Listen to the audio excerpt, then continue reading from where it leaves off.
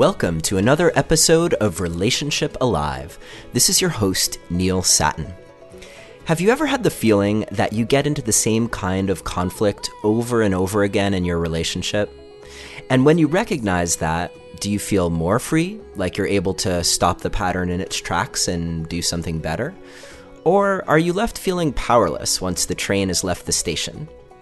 Well, it turns out that there's one major source of all conflicts within a couple. And today we're going to talk about what that source of conflict is, and in very practical terms, how to recognize it and break free of those repetitive patterns when they're happening. And we'll also have a helpful hint or two for those of us in relationships with children from past relationships. Today's guest is Dr. Sue Johnson, renowned psychologist, researcher, teacher, and author of the book Hold Me Tight: 7 Conversations for a Lifetime of Love. She is a leading innovator in the field of couples therapy, having been the primary developer of emotionally focused couples therapy, which we will abbreviate as EFT as we talk about it in this conversation, and which has demonstrated its effectiveness helping couples in over 25 years of peer-reviewed clinical research. Sue has generously offered to give away a free signed copy of her book, Hold Me Tight. If you're interested in qualifying, simply download the show guide for this episode at neilsatin.com/Sue, that's S-U-E, or you can text the word passion to the number 33444 and follow the instructions. So, get ready to learn even more about how to apply attachment theory to your life in a way that will help you feel more grounded and secure in your relationship and better able to take on the world. Dr. Sue Johnson, thank you so much for being here with us today on Relationship Alive. You're welcome. I'm really curious to start maybe by you're just telling us a little bit about how you got the insights that led you to emotionally focused therapy. What was working in what you saw and what wasn't working to sponsor your curiosity that led you down this path? Well, basically, I was a graduate student, actually, and I'd done almost every kind of therapy except couple therapy. I'd done family therapy with adolescents in care. I'd done lots of individual therapy using kind of a Rogerian approach. And I'd done groups. I'd worked with violent men. And I was feeling sort of pretty sure of myself and competent. And the only thing I hadn't done was work with couples. So the final sort of placement in my doctoral studies was to go and work with couples. And the agency was going through some sort of crisis.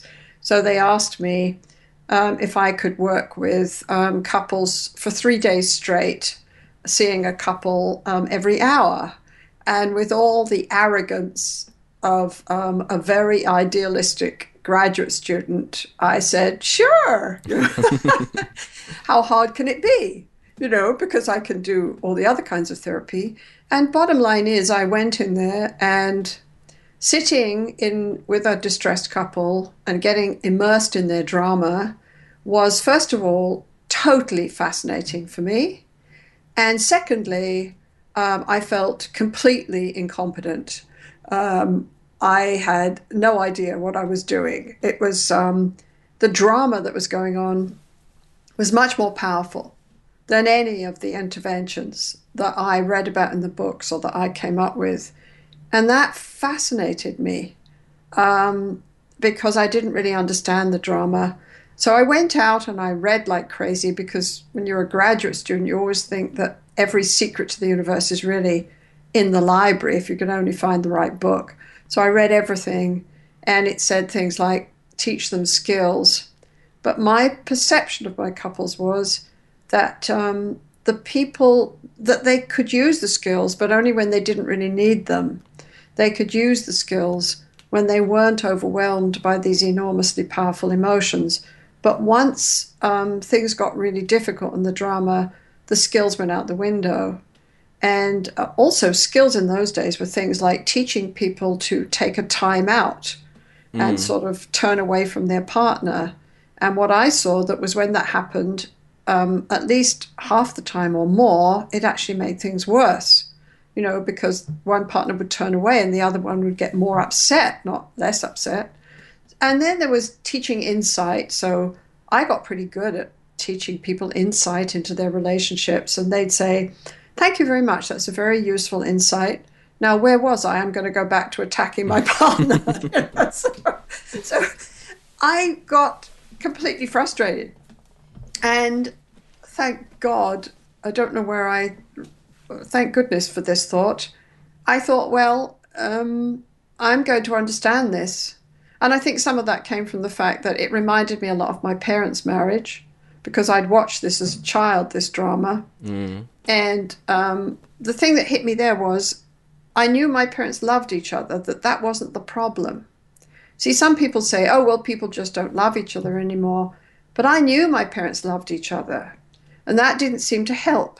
So I always think I found this drama fascinating. So I just decided to take my couples, and I became, when I look back on it now, I was slightly psychotic. I became just obsessed with this. I would take my sessions and I'd watch them 10 times.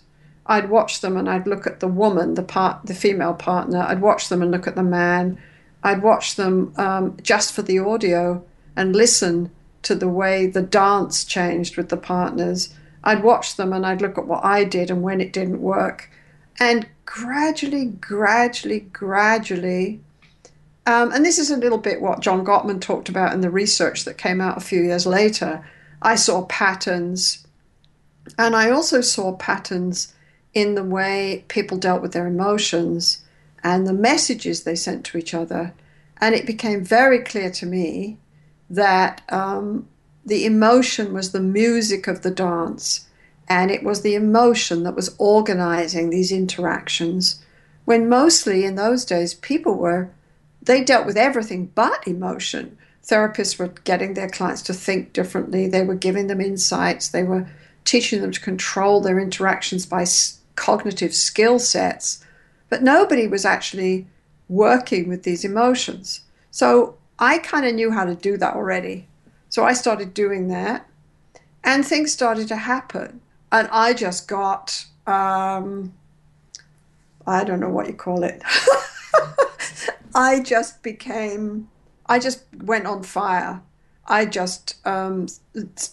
started to put together a little manual for the things that I did that seemed to work. And I created a little manual, and then I fought like hell against all the wisdom in my program to be able to do this outcome study for my dissertation, which was a ridiculous study. Okay, it was ridiculous. It was huge, and it was ridiculous. It was so ambitious that it was dumb. And somehow I managed to do it, but then the results blew my mind. I checked them 3 times. I thought, no, there's got to be a mistake. Because what the results said was, we got the best results of any couple therapy. And by the way, 30 years later, that's still true. Wow. But now we have, because most couple interventions have no outcome studies at all, none. And so I'm very proud of our research. But that's how it started. But then I still didn't really understand what I was doing. I mean, I didn't understand, well, what does this drama mean, and why is this working? I'm helping people I'm helping people have conversations where there's less criticism and blaming and less stonewalling and withdrawing. Okay, fine.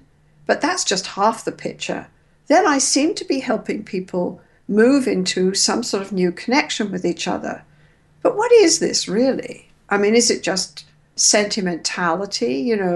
I share a bit of my vulnerability with you, and that makes you feel better about me for a bit. What is this? And it was only when I started to link it to John Bowlby's work on attachment, which right then was only applied to mother and child. The whole area of adult bonding had not taken off.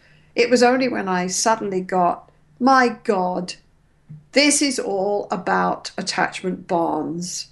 And John Bowlby captured this drama when he looked at mothers and children beginning in the 1960s in England. And what Bowlby basically said, and now,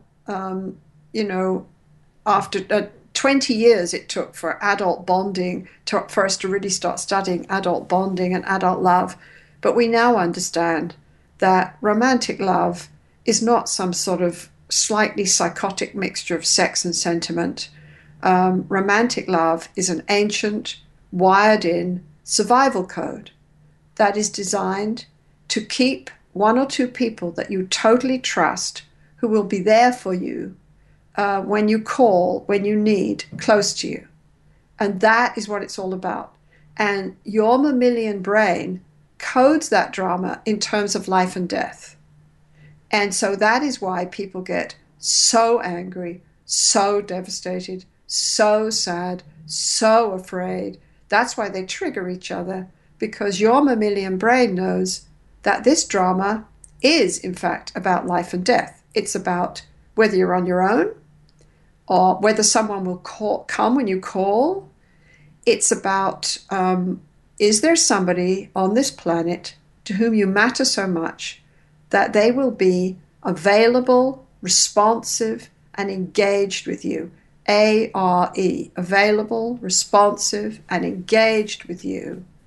Or are you all by yourself? So the key question in love, from my point of view, from an attachment point of view, is, are you there for me? A-R-E.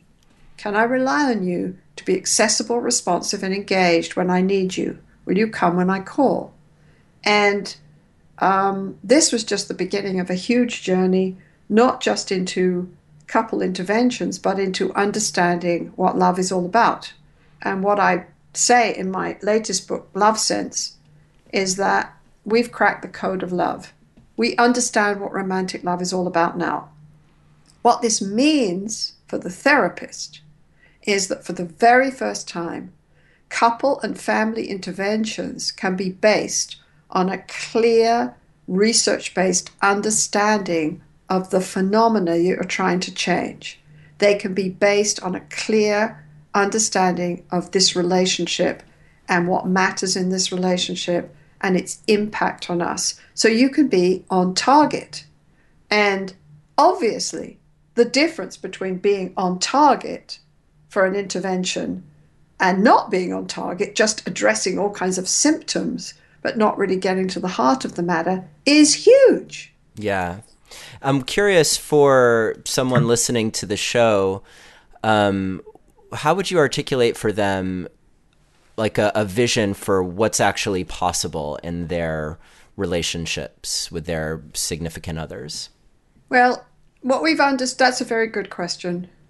What we've understood from the last 25 years of research and what couples have taught us, because it's couples that taught us how to do this.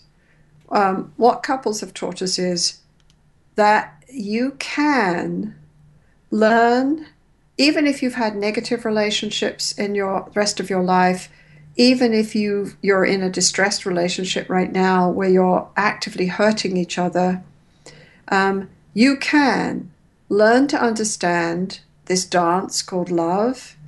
You can learn to see patterns, the way you move with your partner, how you trigger each other, step on each other's feet, get in each other's way, push each other off balance.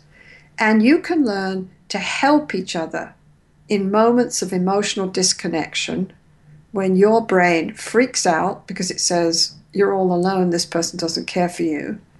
You can learn to help each other, balance each other when you lose your balance with each other, and create a sort of what we call a secure base.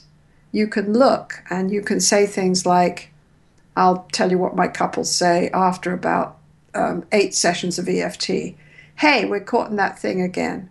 We're caught in that thing where I can't seem to connect with you, and I get upset and I start to feel like I'm not important. So I start poking you. And I'm poking you to get you to turn towards me. But this is one of these things where you feel like I'm just trying to hurt you.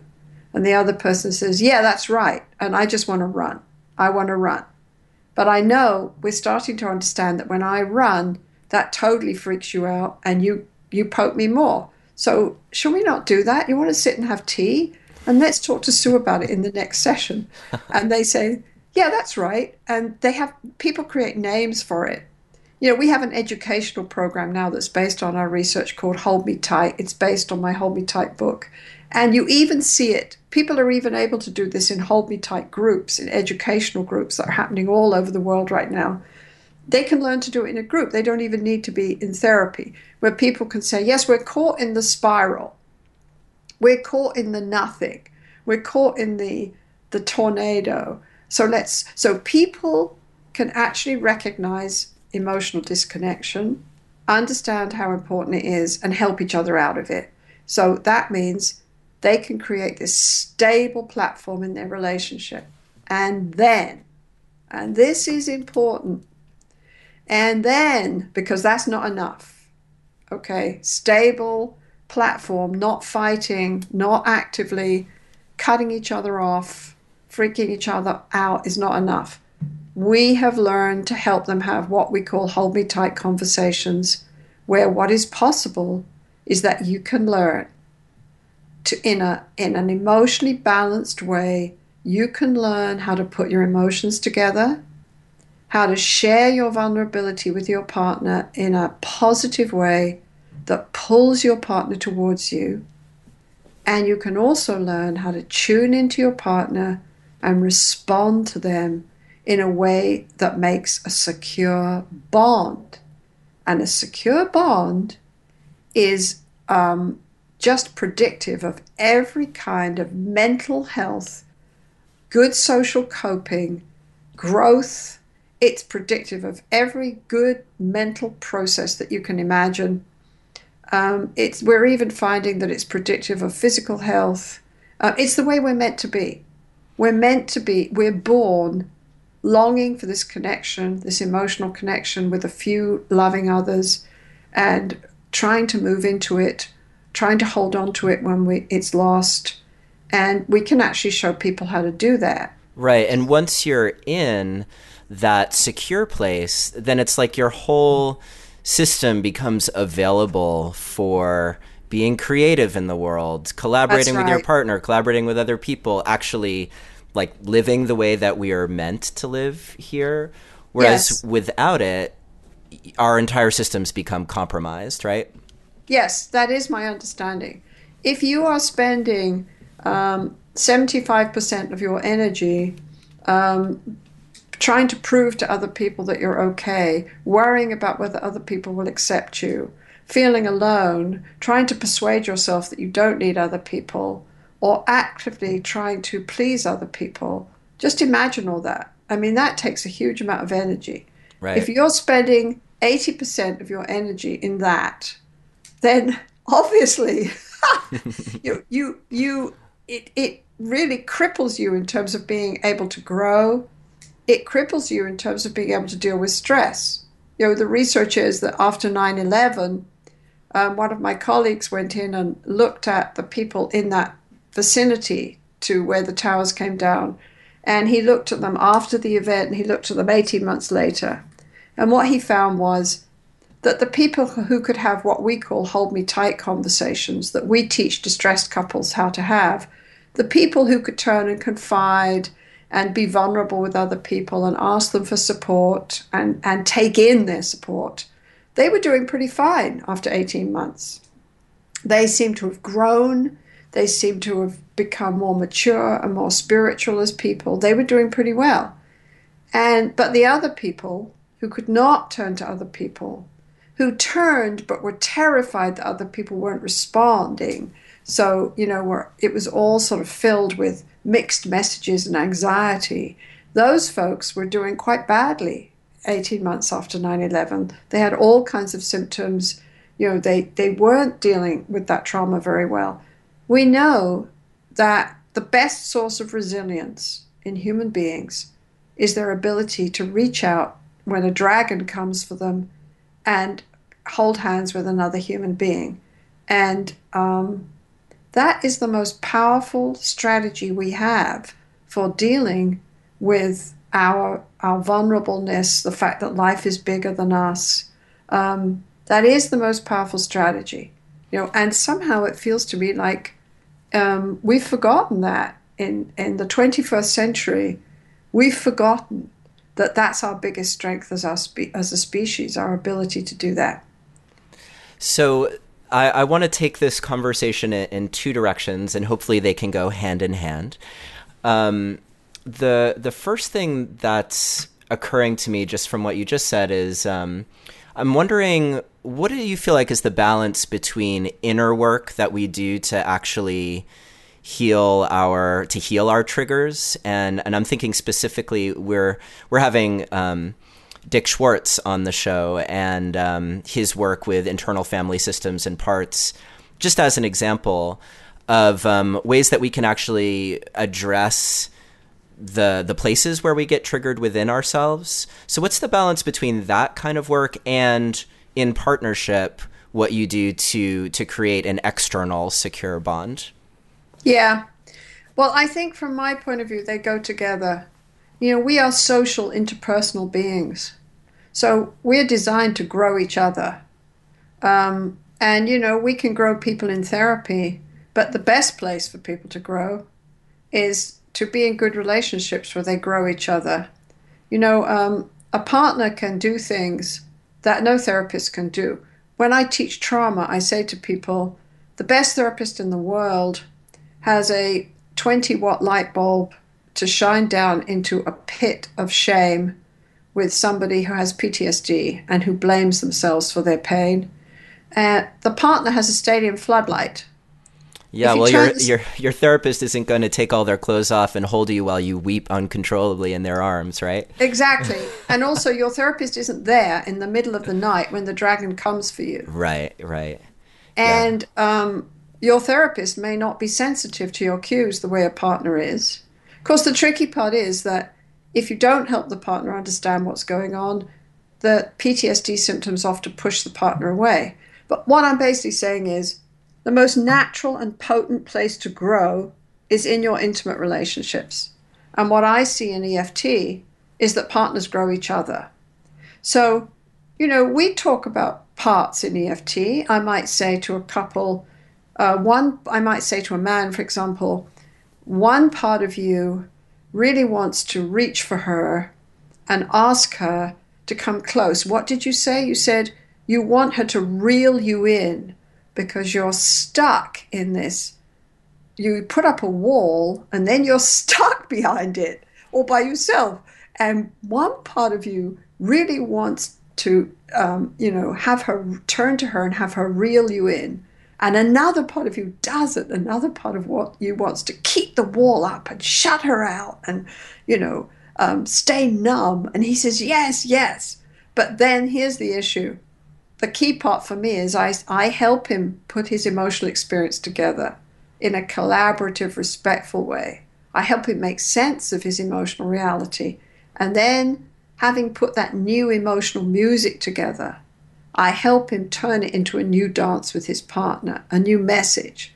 So then I say to him, could you tell her, please? Could you tell her? One part of me wants to stay with my wall up so you can't hurt me, so I'm safe, and I numb out. But it's lonely back here. And another part of me wants to reach for you and show you that I'm hurting because I want you to reel me back in. And then his partner listens, and the real healing happens when he says this to his partner and he looks into her face, and instead of seeing the rejection that he's sure is going to be there, she smiles at him with love in her eyes and says, I never knew that. I just felt like you could just shut me out, like I didn't matter. I never knew that you were lonely and that you were scared and that you wanted me to reel you in. I can't reel you in unless you show me where you hurt. And they have this whole kind of conversation which heals them and grows them. We grow as human beings with others. That's the way it works. That's how we get a strong sense of self. We create it from the feedback that others give us, and the implicit memories that we have with others of mattering and being important. And so I think you do your inner work, and especially with the safety that somebody else provides you and the love they provide you helps you explore that inner work, helps you stay with that inner work, helps you make sense of your emotions. But also you have to then turn that into interactions, not just with the therapist, although some people, of course, do not have relationships, so they have to start with the therapist. But it's more effective if you do it with the people they love, which is, years ago, there was an amazing book called, what was it called now? No Single Thread, which hardly anyone seemed to read except me. Lewis was the first author, and he did a little study. And basically what he said is, if you look at the impact of individual, couple, and family therapy, our conclusion in this study is that couple therapy is the most powerful couple therapy of all. Because when you do good couple therapy, the individual changes because their social context and the messages they're coming from the most important person in their life change. And we know that secure attachment makes you more confident, more sure of yourself, more able to process information, more able to deal with threat. So this study said, when you change a couple's interactional patterns, the individuals change and the family changes because the basis of the family is the couple relationship. So their conclusion was, so really we should really focus a lot on creating these powerful interactions. And we've tried to do that in therapy, but my focus is we should put a whole lot more energy into creating good couple and family relationships, and that we should try to see that as a priority. So you do your inner work. You do. The other thing is, of course, understanding who you are. Understanding that the most basic thing about human beings is that they are homo vinculum. They are the one who bonds. You are an social, attaching, bonding animal, and your whole nervous system is wired for that. It's not a choice. It's bred into your blood. And understanding yourself as a bonding animal helps make sense of your emotions, helps make sense of how terrified we all are of rejection and abandonment, which we are. It's like there's lots of wonderful neuroscience that's feeding into this now. Eisenberg talks about the fact that her research in brain scan studies that our response in our brain to rejection from other people, it happens in the same place and happens in the exact same way as our response to physical pain. You're a bonding animal. Seeing rejection on the face of the person you love and standing on a nail, your brain basically registers as the same. They're danger cues. So understanding who you are, I think, is very linked to understanding these relationships that we have. Yeah, it makes perfect sense to me. Also, in light of we had Catherine Woodward Thomas on the show to talk about the process, her new book, Conscious Uncoupling, and the process of breaking up and how a rupture of attachment, like why that's so severe. And what you just said makes so much more sense. I think that our brains are actually processing it as, like, when people say, oh, I feel like there's a knife in my chest, they might actually literally feel that way because that's where their brain is processing that split in their attachments. That's right. And if you've ever seen this amazing YouTube, people say, well, how can you teach attachment and this whole perspective fast? And I say, oh, it's easy.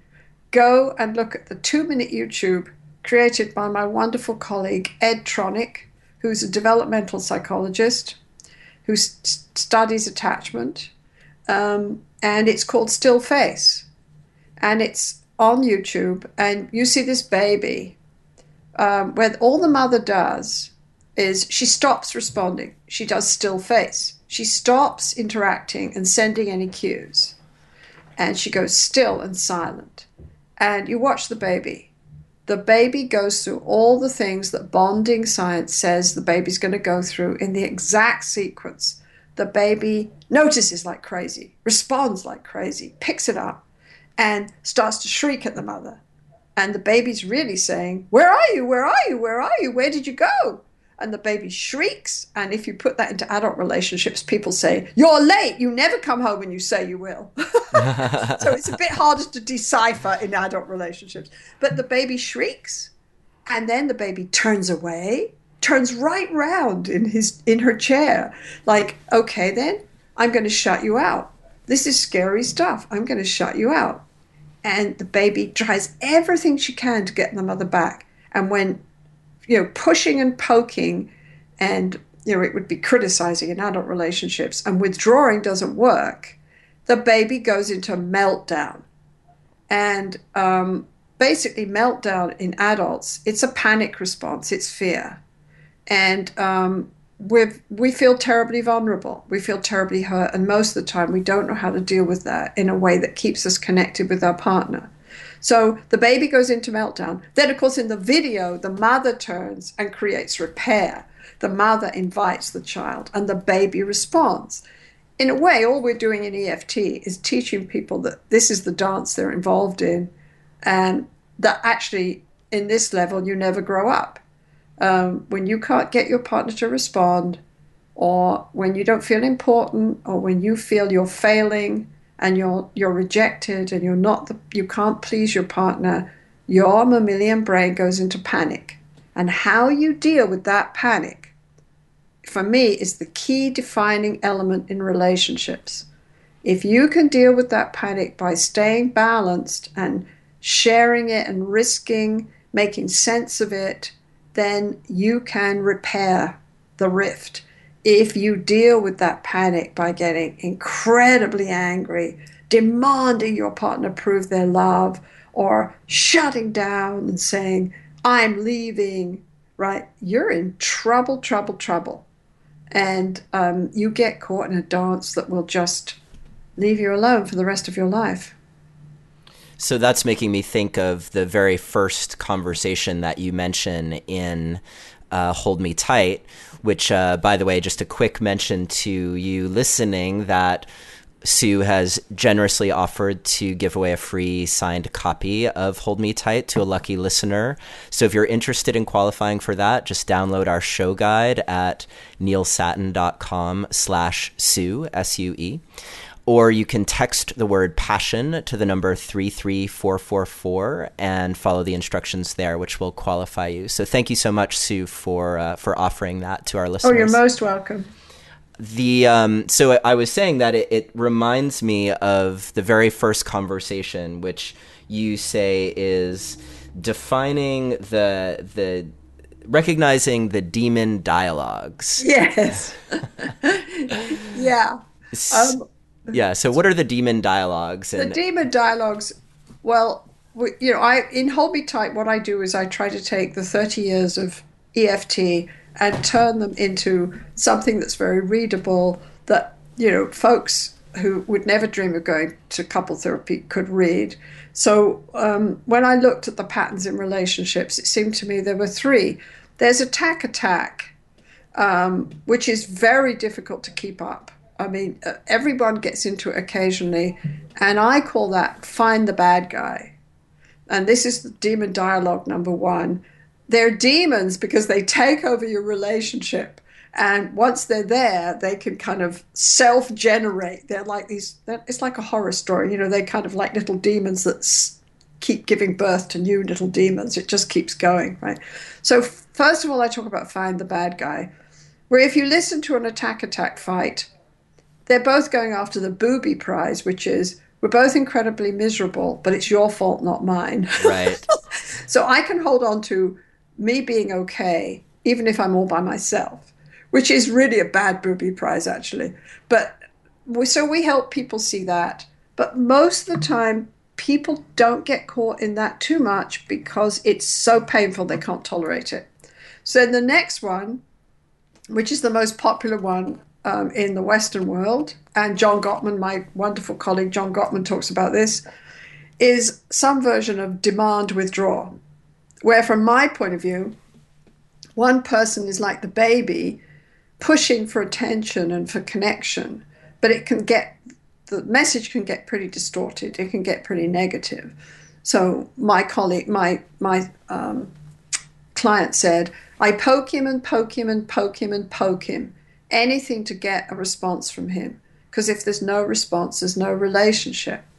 And once in every 10 times it works. So I keep doing it. And he says, she's so dangerous. I've got my guard up all the time and I shut down, and I guess I do shut her out. And the more she pokes me, the more I run, and the more I run, the more she pokes me. And we're doing this for years. And that's called protest polka.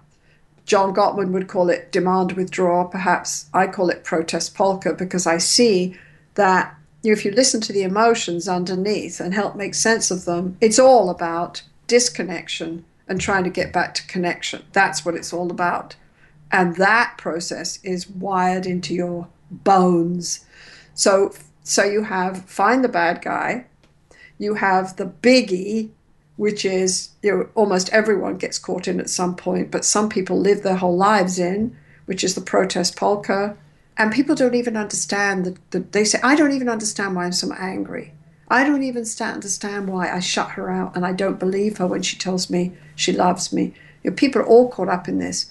And then if these two get going and there seems to be no solution and no way to reconnect, people go into the third one, which is freeze and flee, where both people are withdrawn in the relationship. And, I think that's mostly because people get burned out finally in hundreds and hundreds of interactions where it all goes into protest polka. So we help people understand their dance, what they usually do when they feel disconnected. And I invite listeners to think about their own relationships. This happens in pretty positive relationships too. The difference is, in positive relationships, it's not the main show in town, and you have other interactions as well, and you can often find a way to turn and reconnect with each other. The real problem comes when you can't do that, and the relationship starts to turn into a desert, and you decide dreadful things about your partner, like they're mean and horrible, or they're not your soulmate. Whoever came up with the idea of soulmate should be boiled in oil in a public square somewhere, preferably in New York, because from my point of view, there aren't any soulmates. All of us have to work and learn about relationships, and we all change, and relationships change us. So we help people understand these demon dialogues, and we help them learn how to help each other out of them.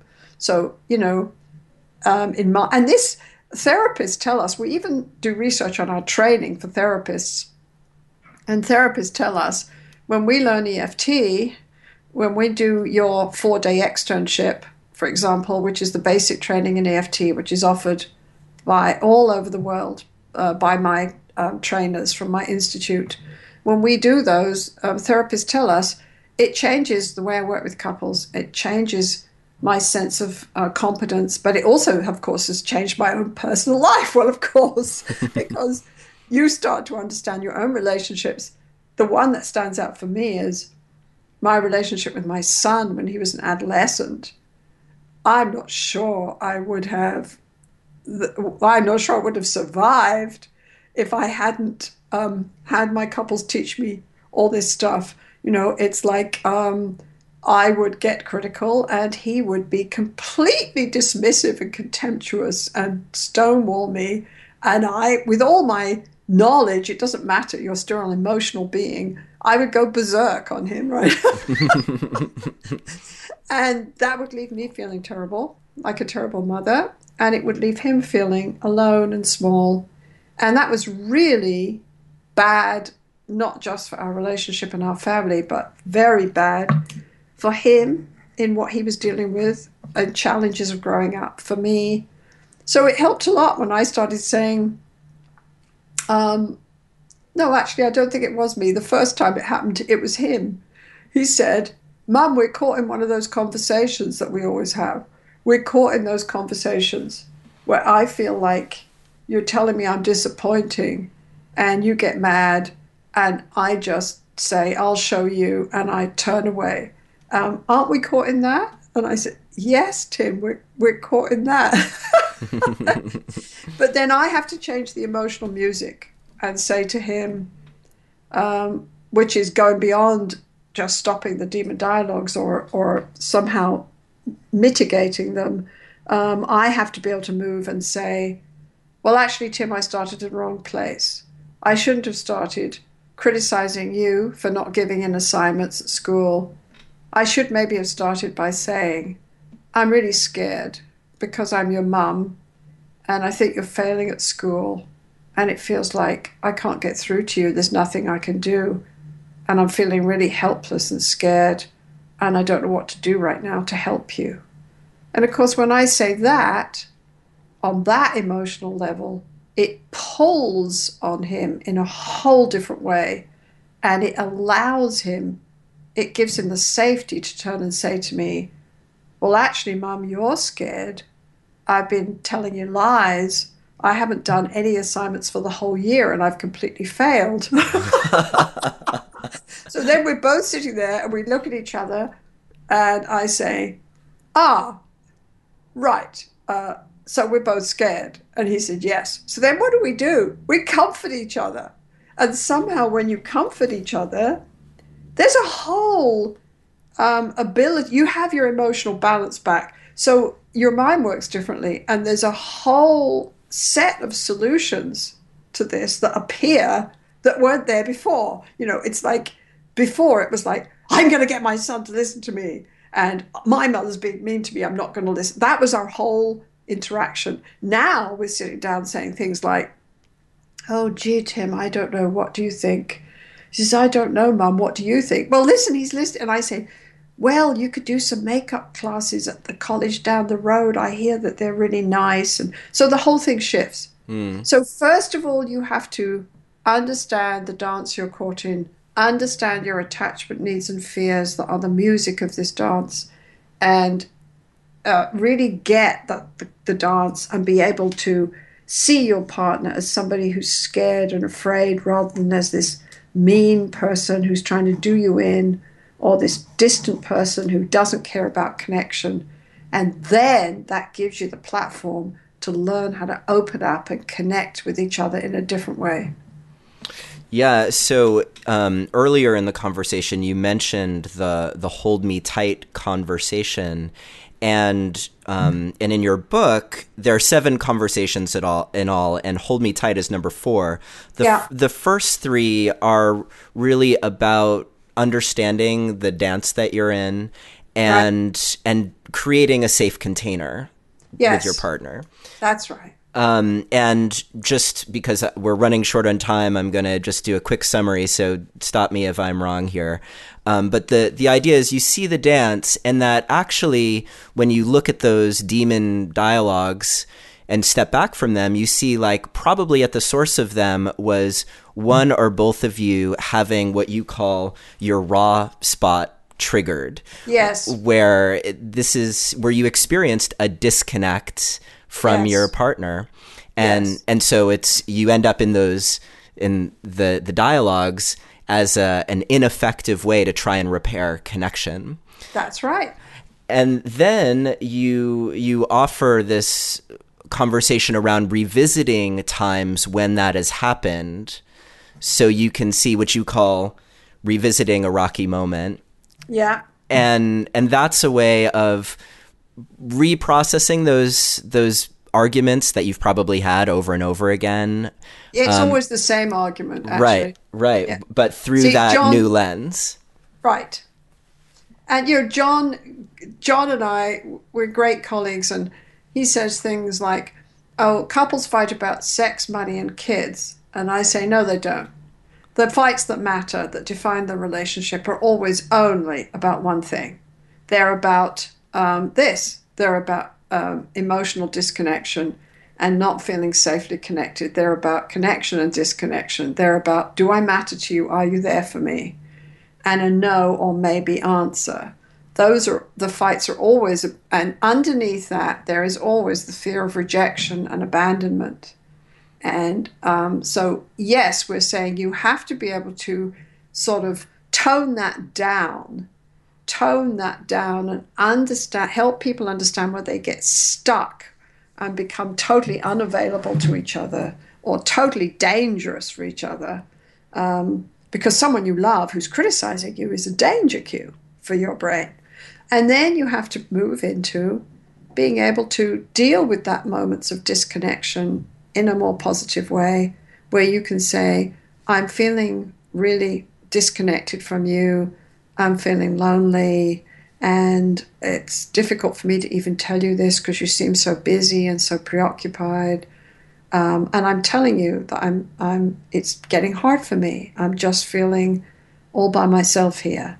And so you talk about your fears and your vulnerability in a clear way. You don't say, I'm getting upset and it's your fault.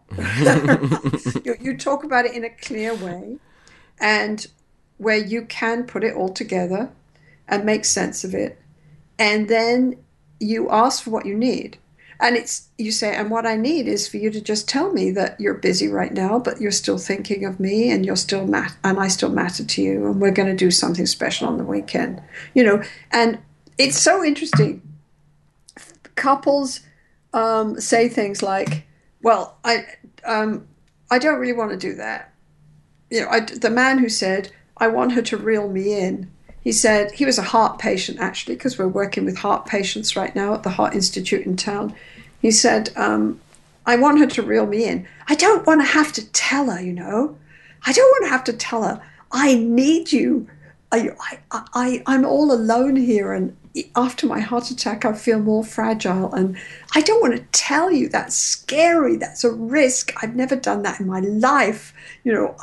I don't talk to people like that. I want you to just know and come get me. And now they're not distressed anymore. So she can actually laugh and say, I think that's really hard.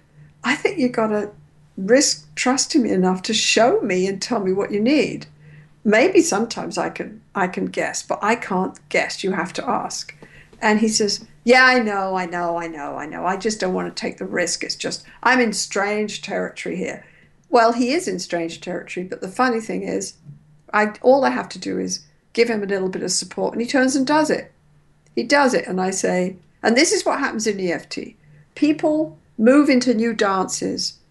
Bit by bit, they move into new dances where they feel competent to deal with their emotions. They're clear about what's going on in their relationship, and they feel able to take these risks. So he turns to her, this man who says, I don't talk about my feelings. And, he says, I do. It's scary for me to tell you. I don't want to ask because I'm scared you won't want to do it, or I'll feel rejected and small. But I do. I need you to reel me in because I get stuck behind that wall and then I'm freaking out. Right. And I need your reassurance when we get into these fights that I'm still the person you want, even after my heart attack and all my medical problems and the fact that I do sometimes disappoint you. I need you to come. And she says, and then bless her heart, he pulls for new responses from her. And she says, how can I do it in a way that works for you? And he says, just come hold my hand. Just come grab my hand. Don't use lots of words because then I'll get overwhelmed. Just come hold my hand. Now, this man comes up with it by himself. It's like we know this deep in our bones. We have this longing, and it's almost like we know it. We know this dance, even when we haven't done it in our lives or when we didn't have it with our parents. We can help couples move into this because it's just part of who we are. Yeah, I'm a couple points that I just want to clarify, and then I want to ask you a question that I hesitate to ask you, but I'm going to have to, just as a service to some particular listeners out there that have been writing me recently. So the first thing is, we've used a lot of examples of men and women in couples, yeah, but these attachment dances, they hold for same-sex relationships as well. Of course they do. And we are amazingly proud of, we write about same-sex couples, and we are amazingly proud of our training video called EFT with same-sex couples. And they are exactly the same. Now, they're not the same in that same-sex couples are sometimes dealing with much more difficult social contexts where their relationships have not been validated and where they still live in a homophobic society. So if you like, I think actually same-sex couples have even greater need for a more secure bond than the average heterosexual person who just takes it for granted that they can hold hands in the street and kiss each other and talk about their relationships. It depends on where you live. You can do that if you're a same-sex couple in San Francisco.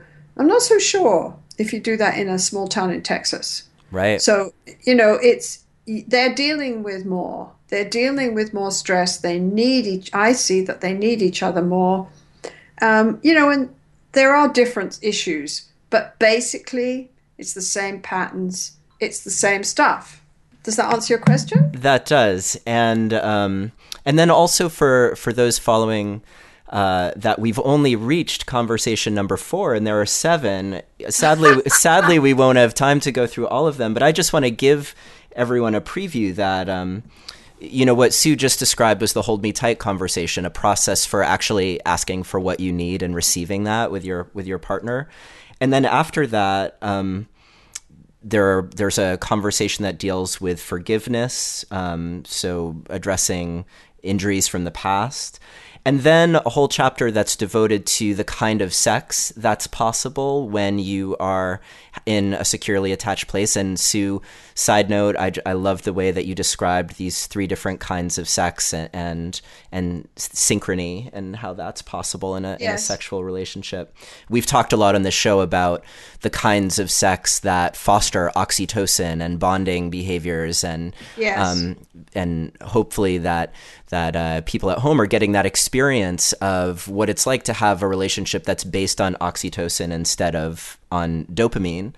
And then... Actually, I want to say something about that. Go ahead. Because there's lots of stuff in the press about what optimal sex is and whether it's possible in a long-term relationship. And there's some folks out there who seem to think that a secure connection is somehow the enemy of eroticism. And what I want to say is that all the evidence points in the opposite direction, that secure emotional connection helps you explore and become totally engaged and attuned to your partner.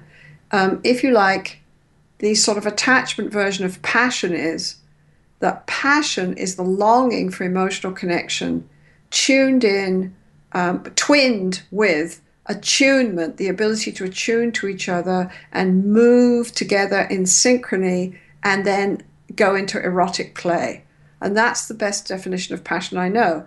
And so usually what happens in couples who do EFT is that their sexual relationship improves. Of course it does. They can dance together in an incredibly intimate way. I dance Argentine tango, so I always think of the image there that, Argentine tango is a lesson in attunement and synchrony, and so is good sex. Yeah, and my partner and I, we do contact improv, and very, very, very similar kind of thing where you're totally attuned to each other. It's totally improvisational, and it can be pretty hot too. Yeah, that sounds like fun. Yeah. So that last question, and thank you so much for being so generous with your time. And again, just to remind listeners, show guide is available, neilsattin.com/Sue, or texting the word passion to the number 33444. So this is a complicated thing, and you might hate me for asking you a complicated question at the end of our conversation, but I'm imagining there are so many people in this day and age that are having blended families and relationships that involve children from prior relationships. And I wonder if you have any suggestions for those people, because situations can come up all the time where it's like you're there with your new partner and your children, and and suddenly everyone is feeling a rupture of attachment, and Yes. and everyone needs to navigate that situation. Do you have like a quick suggestion for people who are trying to navigate that and make sure their kids feel attended to and their partners feel attended to, and everyone can repair? Well, the point is, I think it often can't all happen at once. And so I think that's the problem, that parents feel amazingly responsible for their kids, and they don't want their kids to feel insecure or hurt. And at the same time, they've got this relationship that they're trying to grow. And so we work with those folks. We work with blended families in family therapy, and we work with them as couples. And we just do straight EFT with them, and we basically say to them, the more you can work on your relationship and help each other feel secure, the more you can turn as a team and both parent your kids, because they're now your kids, they're not her kids and his kids. You can parent your kids in a way that helps them feel safe. So we focus on the couple relationship and then helping them understand the messages they give and how to help others feel secure. And then we help them take that to their kids. So, By the way, Neil, if people are interested in research, they can go to my website, and there's little videos on our research and our brain scans and our studies and all kinds of things. And there's me rabbiting on about the science of bonding and all this stuff too. So if people are interested, they can find lots of resources on my personal website. And that website is drsuejohnson.com, and that's Dr. Sue, S-U-E, Johnson, JOHNSON.com. And we will have links to your site, as well as to your books, available on our website as well, so that everyone can very easily find there. Actually, I'll try to put a link to the Edtronic still face video there as well. Oh, that's great. Okay. Sue, thank you so much for your time today and for your wisdom. You're most and welcome. Really appreciate your contribution to the ability for couples to have amazing, even more deeply connected relationships. Thank you. Nice to be here. Thank you for listening to another episode of Relationship Alive. If you like what you've heard and want to make it easier for other people to find out about us, please take a moment to subscribe to our podcast and to rate and review us on iTunes. If you have questions or comments or want to continue the conversation, you can always join our Relationship Alive community Facebook group. And for more information about today's episode, visit us online at neilsattin.com/podcast. Or you can always text the word PASSION, PASSION, to the number 33444 for more information. Finally, do you have a burning question that you're hoping we can have answered here on Relationship Alive, either for a future or past guest? Let me know and I'll see what I can do. Take care and see you next time.